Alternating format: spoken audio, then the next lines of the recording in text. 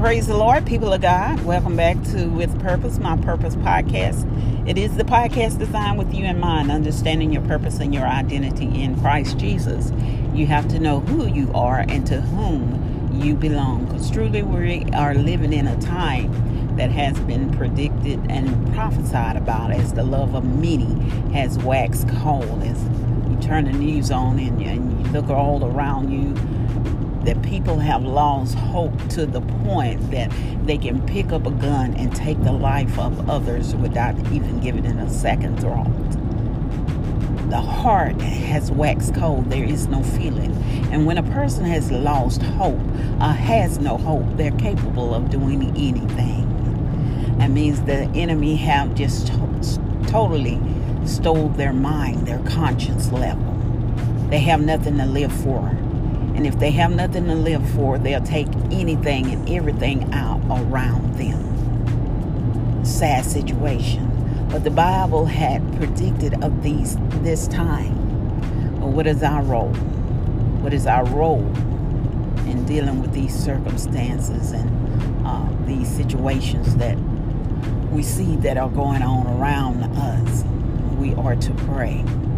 We are the last defense of the world before Jesus' return. We are to pray, be in total submission and fasting and prayer unto God, that we may hear his voice and be guided by his footsteps. Because even as bad as it is, time will get worse. It's going to wax worse and even worse because of the condition of man's heart. So we are to be praying as we prepare for this 3-day unity fast, and where every individual is fasting for their purpose and whatever they're dealing with. We are to pray and fast as a church as well for the body of Christ and for this world in general. As our mindset should be just like Paul in Romans 10. That every man should be saved. Every man, anybody we come in contact with that the Lord has assigned to us, we should have a right now ready word to be able to give them a glimpse of hope.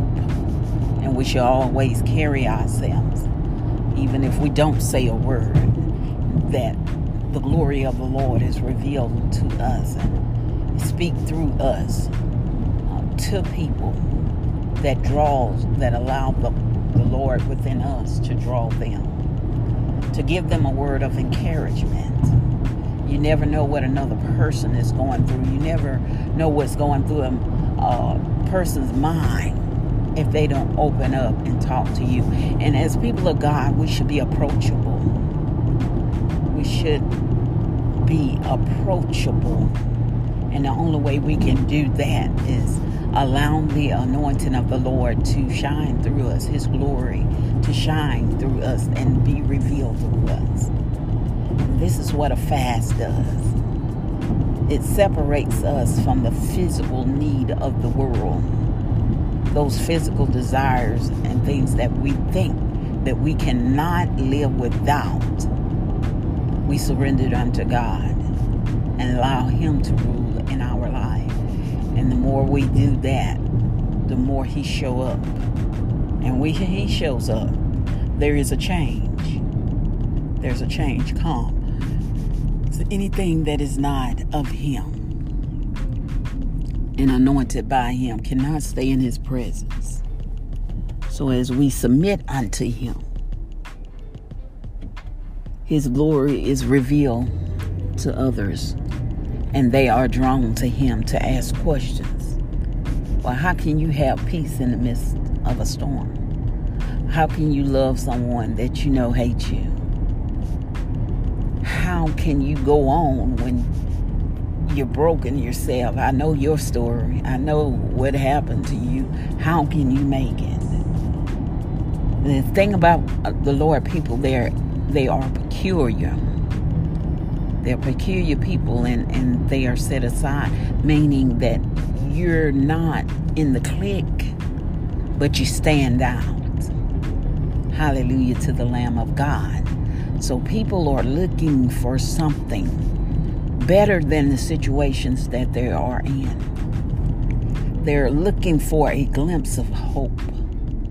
They're looking for a way out, and they're looking for a way through. And you have the ability to do that in every person's life that you touch each and every day.